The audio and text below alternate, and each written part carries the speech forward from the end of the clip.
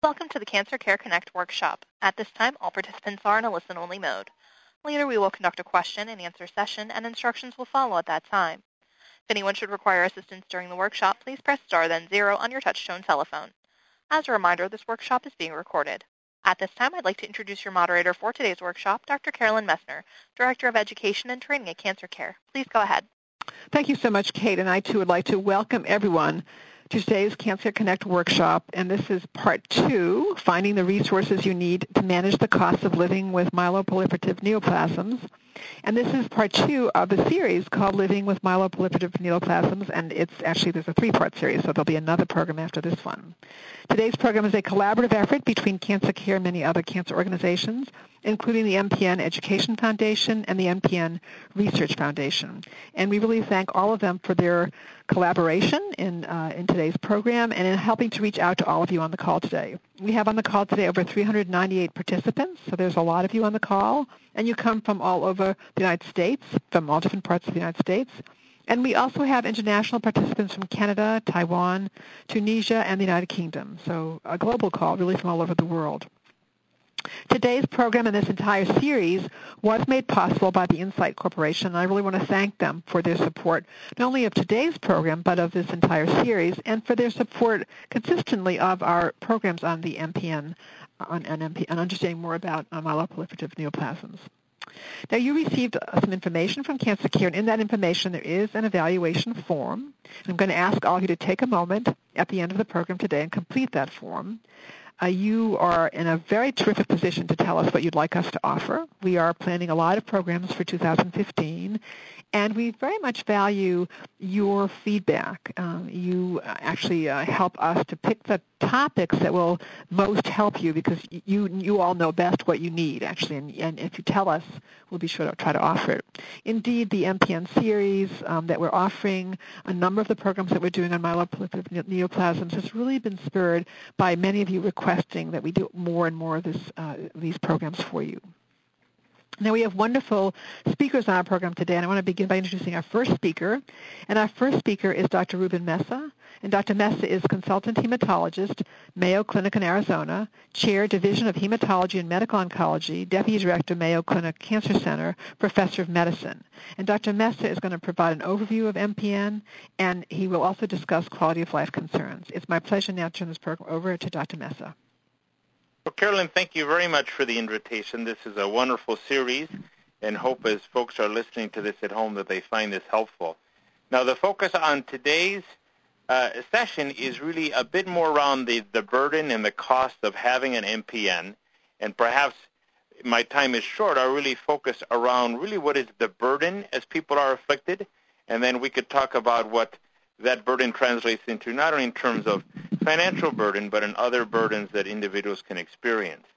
So the myeloproliferative neoplasms, at least today, we're really focusing on 3 main diseases: essential thrombocythemia, polycythemia vera, and myelofibrosis, whether it be primary or whether it have evolved from ET or P vera. As we look at the burden of having a disease like this, first let's discuss a little bit of the clinical burden. And the clinical burden isn't necessarily as simple as knowing which of those 3 categories one falls into. So first, these are diseases, all 3, that can give individuals risks of having a blood clot or a bleeding event. P vera and ET perhaps are more common in causing such vascular events, but they certainly can occur in myelofibrosis. We know in terms of managing these diseases, frequently we will try to control either the red blood cell count, the platelet count, or even the white blood cell count to try to decrease that risk. Next, there can be a burden of the blood counts being too low. Ironic in that there can be a burden of the counts being too high.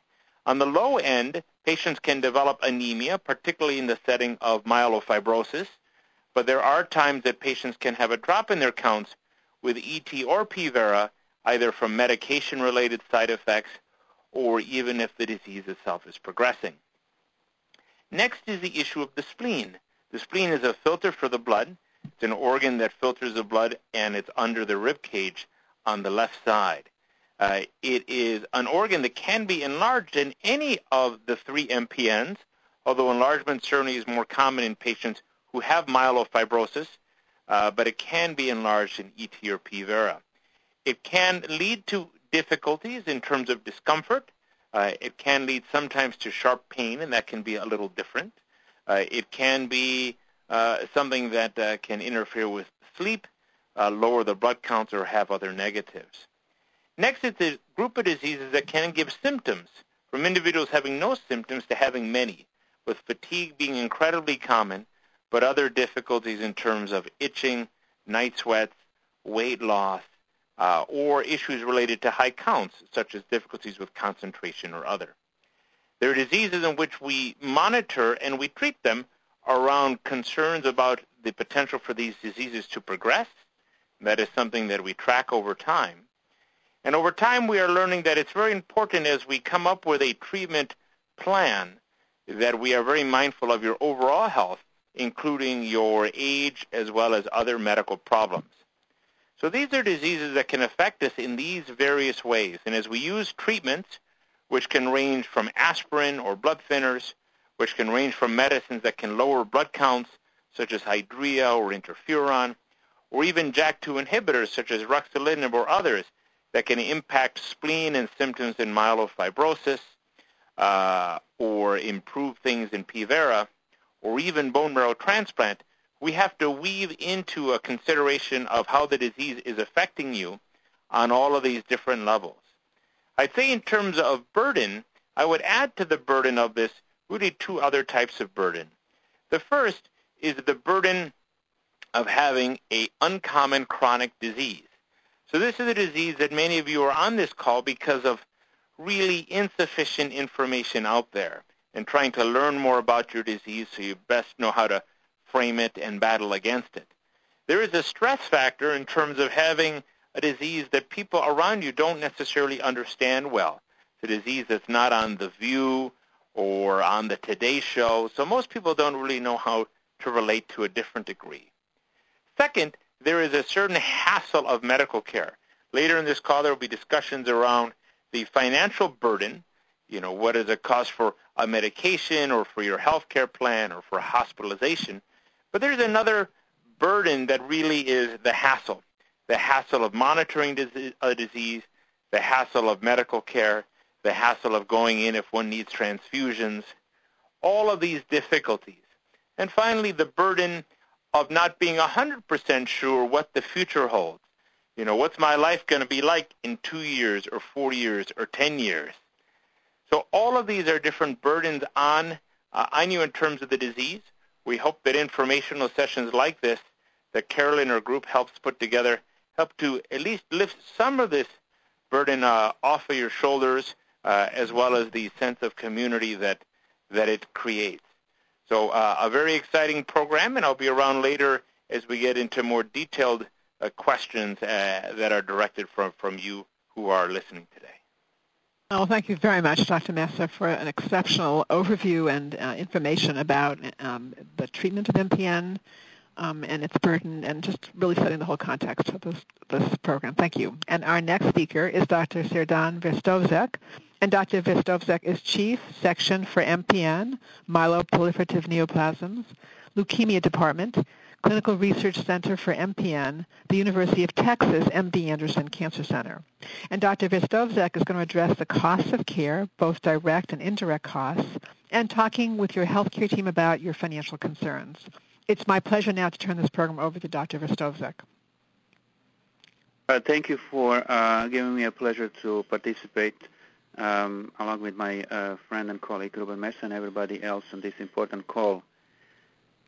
Direct and indirect costs related to the chronic diseases, myeloproliferative neoplasms that we call them, can be substantial. There are obvious direct costs related to the medical treatments, related to visits to the doctor's office that needs to many times be paid to some degree, hospital stays, either for transfusions or delivery of the medications, which are costly, not just through the insurances, but also through the direct copay from the patients itself. Or there might be a cost related to the care at home if the patient requires rehabilitation or physical therapy or occupational therapy. These are obvious costs that may add up a substantial financial burden to a patient. Laboratories that are frequently done in chronic diseases like this is another potential cost, direct cost to medical care. Medications. There is a lot of discussion in the medical field among the providers about the copays and overall cost of medications that patients with chronic diseases have to pay to improve their quality of life and continue to live well for a longer period of time. These are not only copays for approved medications. There are medications that many patients with MPN are told to buy over the counter, antihistamines, different creams, different sleeping medications. This can add up a lot to direct cost of care. Indirect costs are unmeasurable. People need to get off work to get to see a doctor. They need to have help with the child care. They need to have support to get to see a doctor frequently. So travel expenses, food expenses, direct and indirect costs can be substantial and are building up in expenses as people live their life with the chronic diseases that are MPNs. Now, what can we do about it and how we can help is what we're going to discuss today, because we in medical field don't treat a disease. We treat a person that lives with myeloproliferative neoplasm for the rest of their lives many times. So the doctor, a physician in the office that sees a patient is just, in my view, a representative, a front person for a team, a healthcare team that comprises him or her, then oncology nurse, oncology social worker, case manager, financial counselor. There is a whole team that many times stands behind the front man that interacts with the physician, that can provide guidelines, direct the person in searching for financial help to address the issues that are beyond just the imminent need of treating the disease itself. It's the whole person that lives lives with the disease, and we are here to help the patient, the person, and their loved ones that are in this long-term battle together. So there are a number of potential sources for help, from drug assistance programs, and we're going to talk about the details a little more later on in this program. Patient assistance programs that's available. There are funds, chronic disease funds that can help patients offset some of these costs. Non-profit organizations that give grants to the patients based on patient needs. There are also, if the patient is, for example, participating in a clinical study for myeloproliferative neoplasm, there are studies that really support extensive needs for patients, not just the medication that is always provided for free, but can pay for travel expenses and other expenses associated with patients' participation. I have patients that come to see us here in Houston through help of Angel Flights, for example. There is a whole array, as you see, of different programs that are accessible and available, and perhaps not imminently visible or known to a patient, but they are at the disposal to us as a healthcare team to provide to a patient an open communication. Is the mandatory part between the patient, family, and the healthcare team to fulfill the task of helping fully patient, not just medically, but financially, socially, and in other ways. Excellent. Well, thank you so much, Dr. Vostovec. That really, I think, for all of those listening on this call, it puts a context of the really the goals of the healthcare team in working directly with each person on the call and helping them to get through this whole experience and to use all the resources of each institution and medical practice to their help them. So thank you so much. And our next speaker is Deborah Wolf, and Ms. Wolf is an attorney. She's supervising attorney, legal health, New York Legal Assistance Group. And Ms. Wolf is going to address understanding the benefits and limitations of your health coverage, including the Affordable Care Act, the appeals process, and I'm now going to turn this program over to Ms. Wolf. Thank you, Dr. Messner, and I'm so pleased to be a part of this teleconference with Cancer Care. There have been a lot of positive changes in health coverage over the past year, and I'll be discussing how best to understand both the benefits and limitations of your health coverage, insurance appeals, and I'll include information on the Affordable Care Act as we go along. In discussing health coverage as well as appeals, it's important to know that there are different types of insurance plans, and these include group policies from employment, union benefits, and privately purchased policies, as well as policies now available through the Affordable Care Act marketplace. I'll also briefly discuss Medicaid and Medicare. The insurance laws of your state may also require certain minimum benefits from your insurance company, so your rights could vary depending on where you live. This will be very general advice relating to everybody, but it's also important to understand the laws of the state you live in.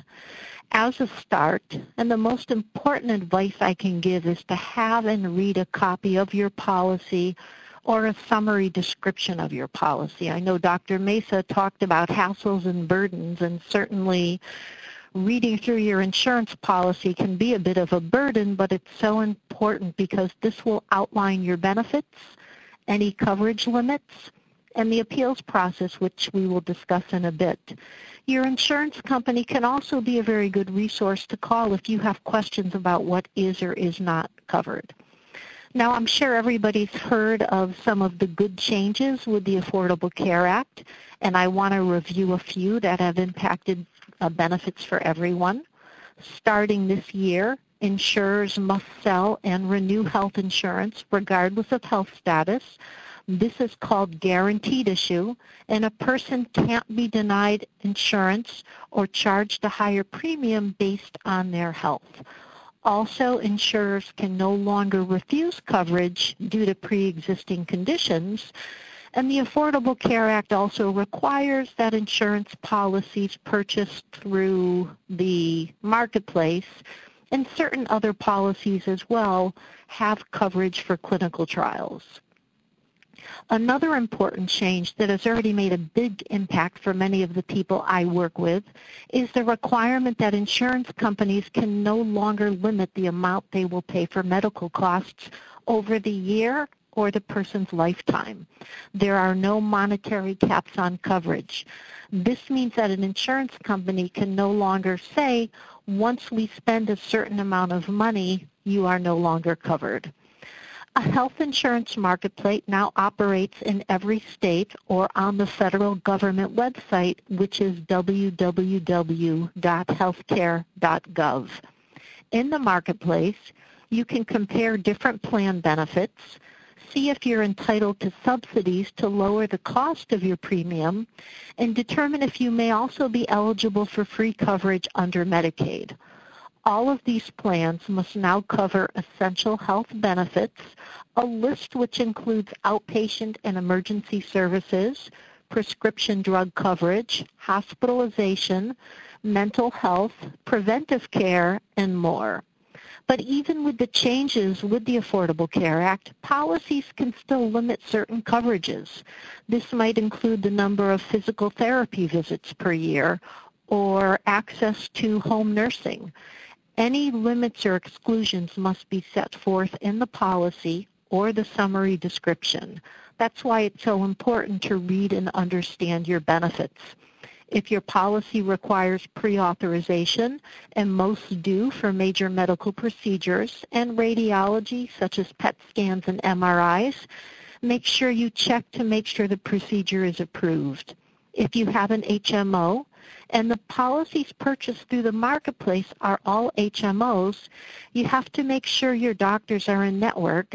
And if you're having surgery, you want to make sure that the doctors involved are all in your insurance network. You also need to understand your financial responsibility for deductibles or any copayments. The marketplace plans all require some consumer contribution at different levels, depending on the plan you choose. So take advantage of the resources that are available to guide you to the best choice for you and to make sure your chosen doctors are members of the plan you ultimately choose. Moving to Medicare and Medicaid, these are both government-sponsored health insurance, and both have been improved with the Affordable Care Act. Medicare is a federal program with rules that are uniform to all participants in all 50 states. Medicare is available to most people age 65 or older who are citizens or permanent residents, and if under age 65, a person who's been receiving Social Security disability benefits for a period of 24 months. Medicare is not available to others with some very limited exceptions. Now, Medicare coverage consists of a number of parts. Part A, which provides hospital coverage. Part B, medical insurance, which requires a monthly premium. Part D, the prescription drug insurance plans, which are provided through private insurance companies that have contracts with the government. There's also Part C, which allows private health insurance companies, such as HMOs, to provide Medicare benefits. These Medicare private health plans are sometimes known as Medicare Advantage plans.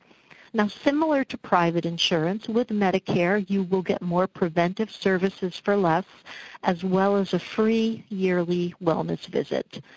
The Affordable Care Act improves Medicare drug coverage, and these improvements include reducing expenses for those in the donut hole or the prescription drug coverage gap and a gradual elimination of the donut hole gap by year 2020. During this gradual elimination, Medicare recipients will receive additional savings each year on their prescription drugs until the donut hole is closed. This includes the reduction of copayments for name brand and generic brands, which will decrease by a certain percentage annually. Now, many people purchase additional Medicare gap policies to supplement their Medicare coverage, and I do want to point out that these policies are exempt from the Affordable Care Act requirements, and some may even have pre-existing condition exclusions. So again, even in purchasing a Medicare gap policy, it's important to read through the policy and ask questions to make sure you understand all of the benefits. Moving now to Medicaid. Medicaid insurance is a federal-state partnership with shared authority and financing. Certain eligibility rules are established mainly by each state and vary depending on where you live, so it's important to know your state Medicaid requirements and regulations. Access is based on being low income with a limit on how much you can have in income, assets, and resources. For those who are disabled or elderly with higher income, one can often become eligible for Medicaid through special programs. Now, with the Affordable Care Act, in about half the states, Medicaid has been expanded to increase coverage to more lower-income people, including groups such as childless couples that have not always had access to coverage. And as I mentioned earlier, one application through the marketplace will determine eligibility for Medicaid or a plan through the marketplace with a subsidy. Medicaid recipients are also entitled to the same benchmark benefit package that meets the minimal essential health benefits. That will be available in the new health insurance exchanges. The goal is to enhance the quality of care for all Americans, regardless of whether they have private insurance, Medicare, or Medicaid. Now, even with these new protections, claims are sometimes denied. Your insurance company is required to provide an explanation of benefit, called an EOB, for each claim reviewed. The EOB outlines the amount paid, your required contribution, which can be your copay or percentage, and if they're not paying, the reasons for the denial. It's important to read every explanation of benefit. Again, a bit of a hassle, but you have to make sure your claim has been paid, and if not, the reasons for the denial. Now, if a claim is denied, your first step should be to call the insurance company right away to discuss. There are many reasons a claim may be denied, and often the insurance company just needs more documentation from your doctor's office to determine medical necessity and then approve. Claims are also sometimes denied for administrative reasons that may be easy to fix.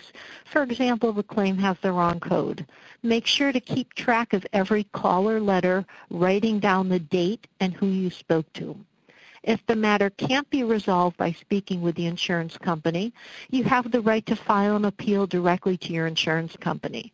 In your written appeal, document the reasons you disagree with the insurance company, and always include medical records and a letter from your treating doctor.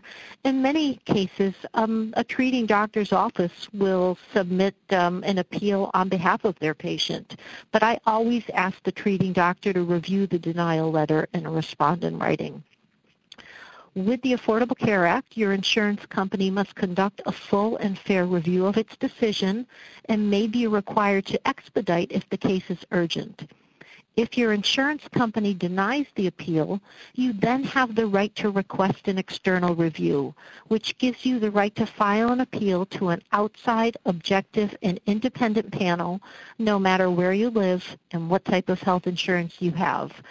This means that independent medical professionals make the decision, and your insurance company no longer gets final say over many benefit decisions. Another important Affordable Care Act protection is expanded consumer assistance. This requires that states designate an Office of Health Insurance Consumer Assistance that will respond to inquiries and complaints by consumers and help file complaints and appeals. This can be a very useful resource when you're looking for coverage as well as you have a problem. And this information can also be found on the healthcare.gov website. Also check, to see if you have a state office that will assist with filing appeals. Many states have a state insurance department or other divisions that will assist people that have insurance issues and file complaints or appeals on their behalf. Finally, it's very important to make sure you understand your time limits to file an appeal, as these are very strict deadlines and they vary. Deadlines must be set forth both in the policy and your explanation of benefits. The good news is that around half of all denied claims that are appealed finally allow coverage, and that percentage for external reviews is even higher. If you have adequate medical support for your claim, you stand a good chance of having your claim paid. With Medicaid or Medicare, you're also entitled to an appeal and external review if your claim is denied, and you must be given notice about how to appeal. To summarize, it's important to read your health care policy so that you understand your coverage, what's required of you, how to appeal, and very important, any deadlines that are imposed. Appeal deadlines are strict, so make sure to read your explanation of benefit and respond on time. I know it's difficult to keep on top of insurance matters with so much else going on, but with an understanding of what your rights and responsibilities are, as well as help from the Affordable Care Act Consumer Assistance Program, you should be able to navigate any insurance issues or questions that come up. Thanks so much. Well, thank you so much, Ms. Wolf, Deborah, actually, for this very excellent and reassuring presentation to everyone and providing resource information. And actually, I think that it's really important that everyone understands these programs are on replay as podcasts or telephone replay, and that you can listen to them whenever you want to. And I think that some of these guidelines are very helpful to you. And I think that working with your healthcare team, working with pro bono law firms like NILAC, they're wonderful ways of you're getting the assistance you need to get all the care that you're entitled to. So, and it's coverage. That's really most important. Thank you. And our next presenter is Sarah Kelly. And Ms. Kelly is an oncology social worker. She's coordinator of older adult services at Cancer Care. And Ms. Kelly is going to address navigating and managing the costs of treatment, resources for coping with MPN, finding someone to talk to about your concerns, and Cancer Care's free psychosocial services, including our support groups. And it's my pleasure now to turn this program over to Ms. Kelly. And Ms. Kelly is going to be also providing some resource information. Those of you who are live streaming will be able to see them as she's presenting it.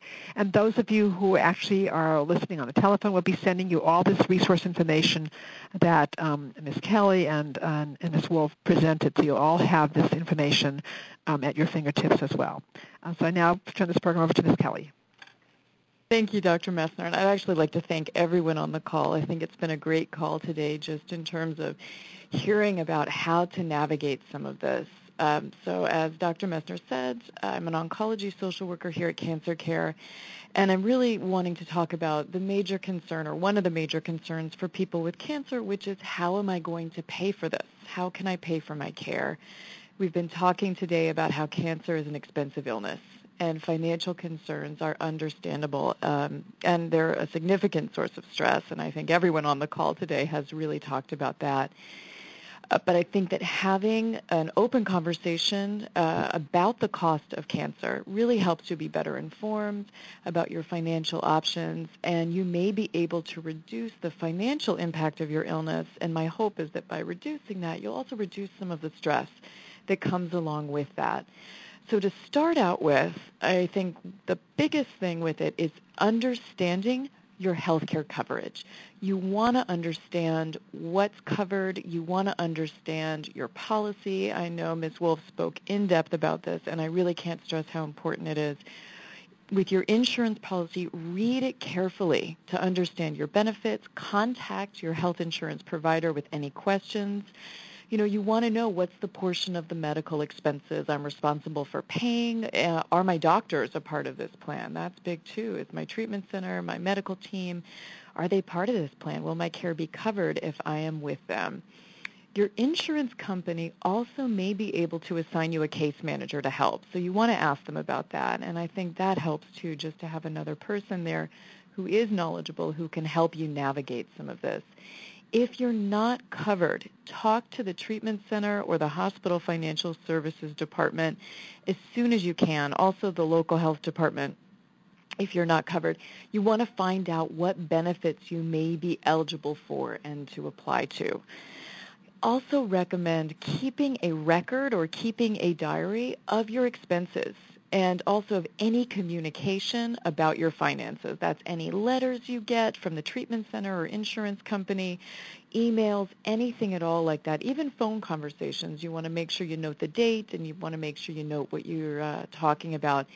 And I think it's important. It helps you catch any billing errors, which is huge, but it also just helps you keep it organized so it feels less overwhelming and feels less stressful. So I definitely recommend doing that.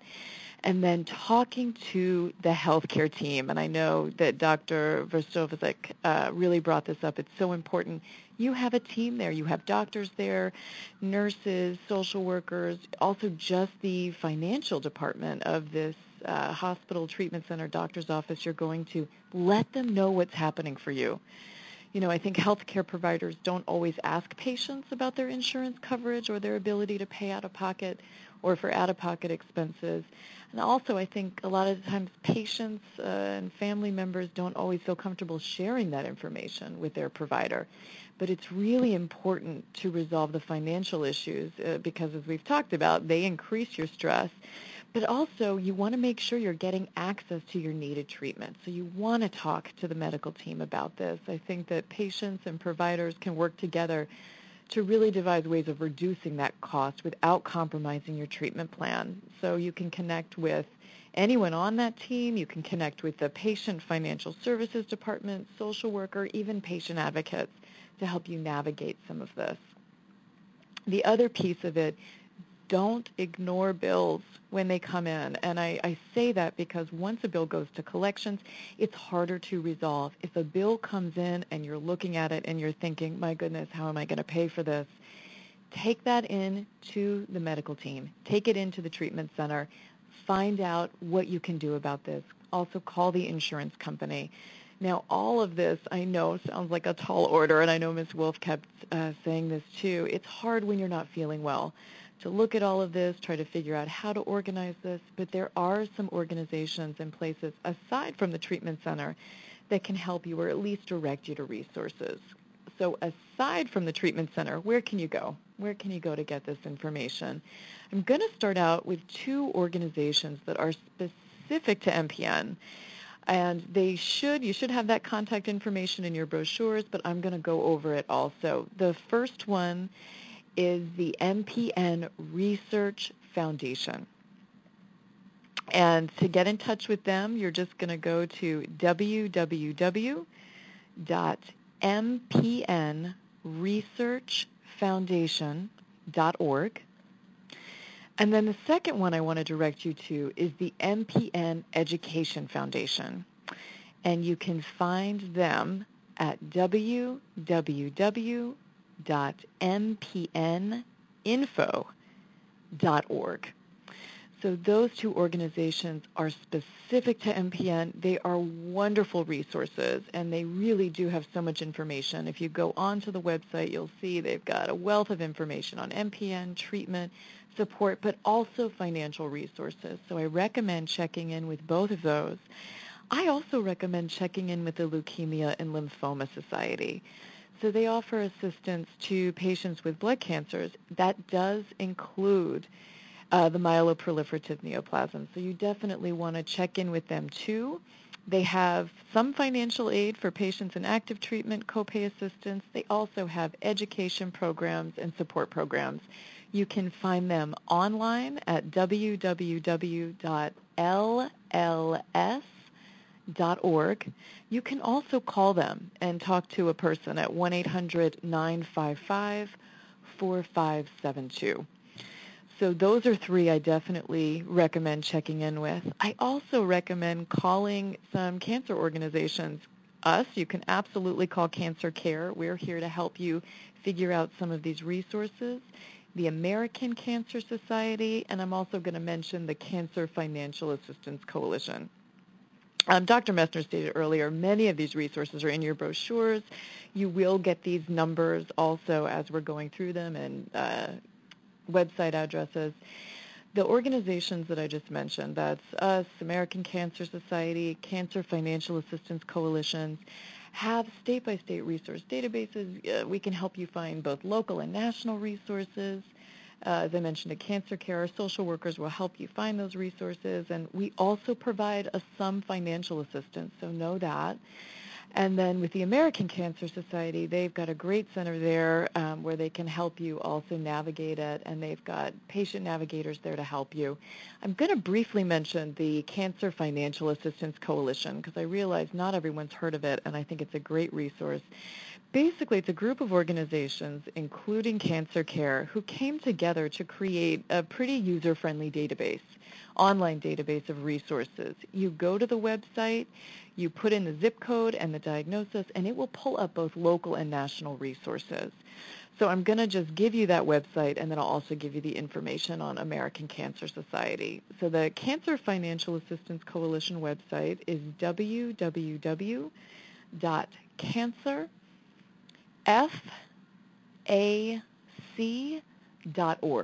So that's that website, and you should also be getting this information currently. And then the American Cancer Society, many of you have probably been in touch with them. You can reach them online at cancer.org, and you can call them also and talk to someone over there at 1-800-227-2345.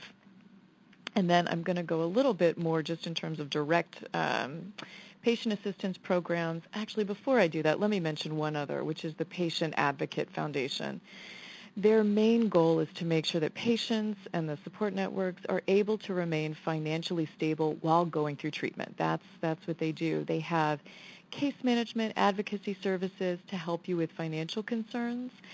You can reach them online at www.patientadvocate.org, and then you can also call them at 1-800-532-5274. So that's another resource specific to finances that you can check in with. And then patient assistance programs, I'm very, very briefly going to talk about that. So we already mentioned the Leukemia and Lymphoma Society as a resource for information and financial assistance.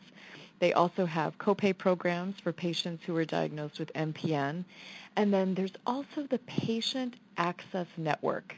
And the Patient Access Network currently has copay assistance for MPN as well, and I'm going to give you that information now. Their web address is www.panfoundation.org.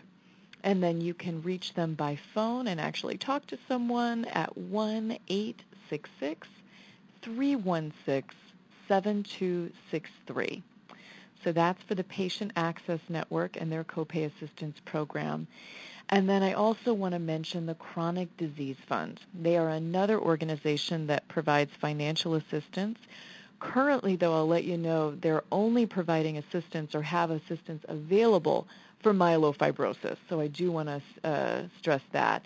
You can reach them at www.cdfund.org. And then you can also call them on the phone at 877-968-7233. So many of these organizations, you may already have them in your packets and brochures that you have there. Also, the information should be delivered to you currently as we're speaking. If not, if you have questions or you've missed a number or a web address to go to, just call us at Cancer Care, and that's 1-800-813-HOPE. That's our HOPE line, 1-800-813-4673. So just in conclusion, in terms of the financial assistance and how to manage and navigate some of it, you want to get informed, you want to speak up, and you want to get organized with it. I'm going to shift gears a little bit now and talk about another important resource you'll need on your journey, which is support. Creating a support network is an important part of your care, and I want to talk about how Cancer Care can be part of that network. So just a little bit about who we are and what we do. Cancer Care is a national nonprofit organization. We provide free professional support services to anyone affected by cancer. Our programs include individual counseling. We do that face-to-face in the New York area. We also do it over the phone nationally. We have support groups, which we provide face-to-face in New York and over the phone nationally, and actually online nationally and internationally. We have education programs like the one we're on today. We provide you with practical help and also can help you navigate some of this. And as I mentioned earlier, we do have some limited financial assistance. All our services are provided by licensed master's level oncology social workers, and they are completely free of charge. And oncology social workers really are trained in how a diagnosis of cancer affects a person and his or her family and friends, really the whole support network. We're trained to help cancer patients and their families tackle the problems, the issues that accompany the disease. So today we've been talking about the financial concerns and financial demands. We also can help you with physical changes that have taken place due to diagnosis and treatment, social adjustment, the psychological impact of this, and also just your overall care. And I really think that adjusting to and finding ways of coping with the diagnosis, and really with every aspect of the diagnosis, is an important part of the healing process, and I actually consider it to be part of treatment. So as many of you know, cancer affects the whole person and the entire support network, as I mentioned a moment ago. I really cannot stress to you enough, and I'd like for you to take this home, is that you don't have to do this by yourself. You don't have to walk the path alone. We're here for you.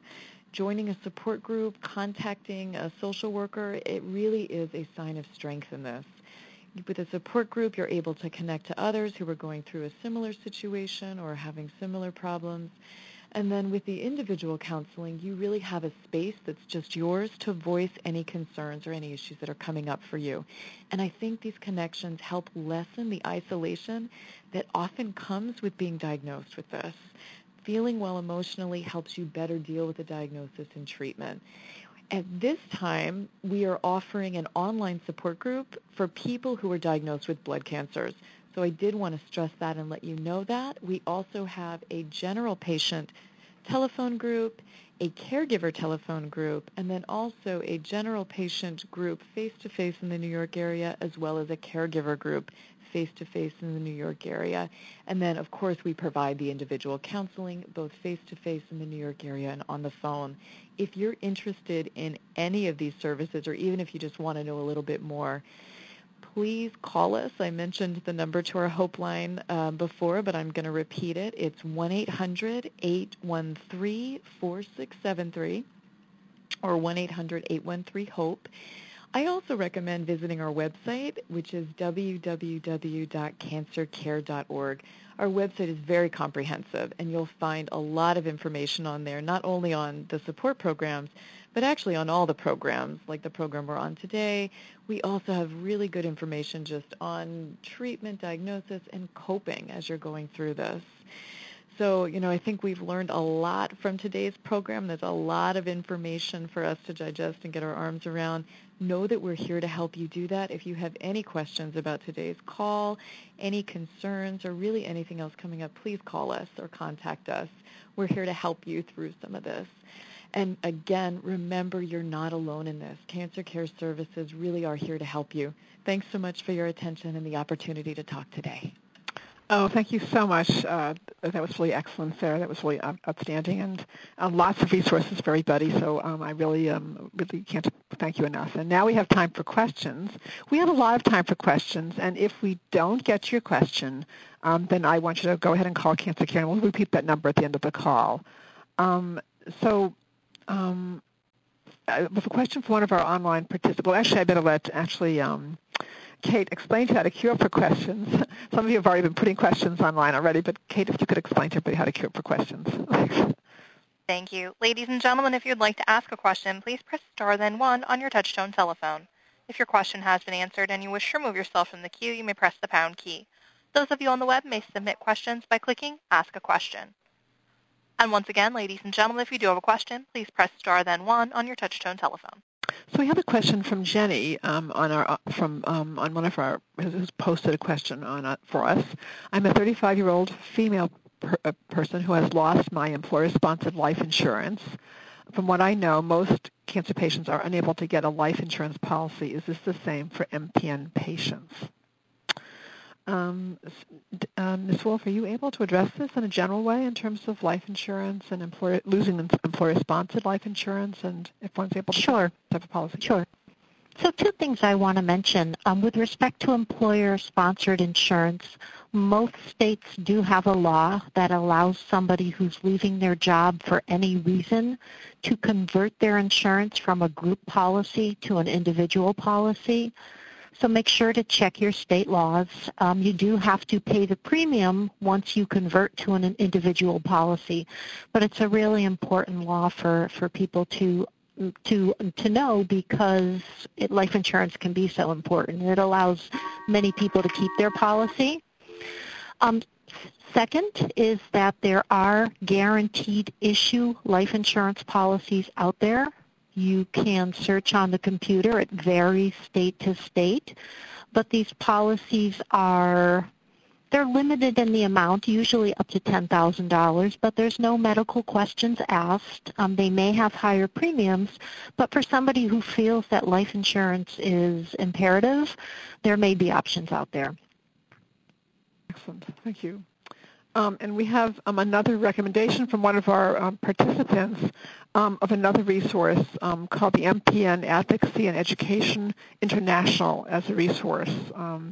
And their website is mpnadvocacy.com. And we'll be sending that information to all of you as well, so that you'll have that additional resource as well. We also have a question from one of our online participants. What should I take into consideration before participating in an MPN clinical trial? There's a lot of information about this on the internet. I don't know what to trust. I'm going to ask if Dr. Mesa could address this question. Well, it's an important question. The participation in clinical trials is a complex but good resource for patients with MPNs. So they all seek, clinical trials in the essence are a way to receive a treatment in a way that we can be scientifically study it to see its impact, to see whether it's a therapy that should be broadly used, whether that's broader use of a medicine that is available, or approval by the FDA of a new medicine that is not yet available. They all have very specific patients in which they seek to help, and they also have very specific situations in which when they are helpful and when they're for a slightly different group of patients.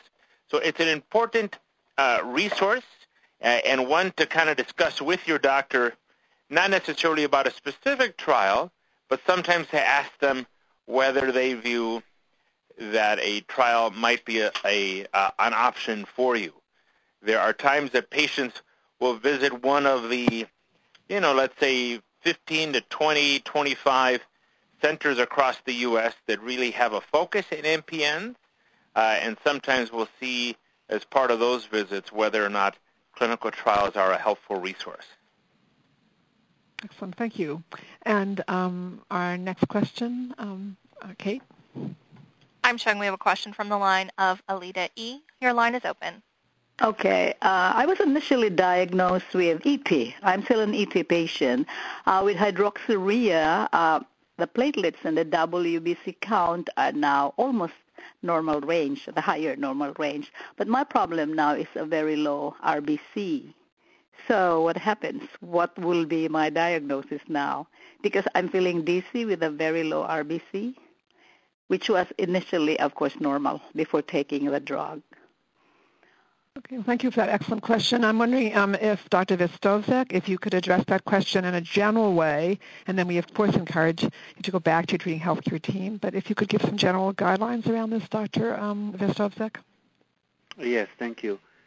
Now, the therapies that we prescribe to patients with myeloproliferative neoplasms are provided to decrease risks of, in particularly ET or PV, of thrombosis, sometimes even of bleeding if the platelets are way too high, millions. And in myelofibrosis patients to help with the symptoms and signs of the disease. This would be general symptoms or spleen-related symptoms, anemia, and so on. The issue with the therapies is that we always balance the risks and benefits. We always would like to provide all the benefits and no risk at all. It happens, however, with some therapies that there might be a decrease in blood cell count, or there might be a neuropathy, or there might be a diarrhea that happens along the way. And sometimes the patients, in addition to having a good response, may have some of those other undesirable, what we call side effects. Perhaps sometimes they are not of significance. Sometimes they are mild, and people just continue to take the therapies for what benefit they derive. These issues of a change in a blood cell count and or other possible side effects that are not perhaps desirable from the beginning is something to discuss with the doctors that are prescribing those medications. In general, it's not an issue of a change in a diagnosis. It's a management issue of providing medications that would provide a lot of benefit and no side effects. Excellent. Thank you. And we have our last question, one other question for Dr. Vistovsek. I'm going to be moving across the country and will need to find a new MPN doctor. Are there any recommendations for finding a doctor who specializes in MPN? So if you That's could, a very interesting question, and it's a common question in our practice because MPN diseases are relatively rare, and people do move around and would like always to, of course, follow with focused physicians that are dedicated to MPN field. The field is small. The number of doctors that are focused a lot on MPN is limited, relatively speaking. And sometimes it's not possible to have a local doctor found in a place where you move that is such an expert that would you like to have. This is something to discuss with the doctors that you live in place, that they may help identify a doctor in a new place where you go, or through those resources that were mentioned, the Educational Research MPN Foundations, the 2 or 3 of them that were mentioned, they may help connect you with the proper doctors in the new cities. Thank you. Well, we actually have one more question. Will my insurance pay for a second opinion or treatment? I'm going to ask Ms. Wolf if you would address that. Yeah, I mean, generally, yes, most insurance companies do pay for a second opinion with respect to treatment. Again, as long as it's medically necessary treatment, then your insurance company should certainly pay for any treatment costs. And one other question, actually, or kind of a continuation of the question about moving. I wonder if Ms. Kelly would just want to comment on just probably in some of our groups and things people move and just other things that people consider when they're moving across country or to other locations, just things that people often have to get in place or help that they might want to seek out. Absolutely. So, I think that just in terms of finding the doctor, of course, you want to talk to your current doctor. You want to see, who do they know? Who can they refer you to? Who are the experts in the new area you're moving to? You want to make sure that everything, and usually this happens flawlessly, but you want to make sure that that care is transferred in an organized way, and that so the new treatment center has all of the information that the old treatment center has, conversations have been had, those types of things, so that the care is set up. And then you want to do some of the things that you've already done, hopefully at the treatment center that you were at before, that you're currently at. So you want to go ahead and, of course, make the initial appointments with the doctors, but you want to ask the questions that are important to you, that you feel like you need to know from the doctors about the treatment, about the doctor's experience. You want to find out who can you talk to in that office if emergencies come up, those general things that hopefully you're doing at the treatment center you're at now or the one you were at previously. You want to continue that once you move. And then, of course, just moving in and of itself, it's stressful, and then moving and having to organize medical care is a whole nother ballgame. So you want to make sure that with this, you're reaching out to as many supports as you can. If things are coming up with the move, things you never even thought of, expenses, even just the logistics of moving, see who in your support network can help you. If you need to reach outside of your support network, even if you're not quite sure what you might need, call other organizations. Call us, Cancer Care. Call the American Cancer Society. Reach out to some other organizations to also help you and assist you in it. Thank you very much. I want to actually thank all of our speakers. Our speakers have been extraordinary today. I have to say this represents for all of you really the multidisciplinary team. We have on this call oncologists, hematologist-oncologists. We have a lawyer on the call, an oncology social worker, really many members of the healthcare team. And in all of your settings, these people are available to you to help you. As we're about to conclude the call, I don't want anyone to think that you're alone in coping with MPN, with coping with cancer in general. I want you to know that you're part of Cancer Care's now community of support, and we're to help you. And we actually have another program coming up on November 19th. It's called The Role of Exercise, Meditation, and Nutrition for People Coping with MPN. Many of you have signed up for this already, but if you haven't, I definitely recommend that you do. It's a wonderful program. And I also want to reiterate what Ms. Kelly said, that we don't want anyone to leave this call thinking that you're alone. We're here for you. We're simply a telephone call away at 1-800-813-HOPE, or for those of you internationally who wish to visit our website or contact us on our website at www.cancercare.org.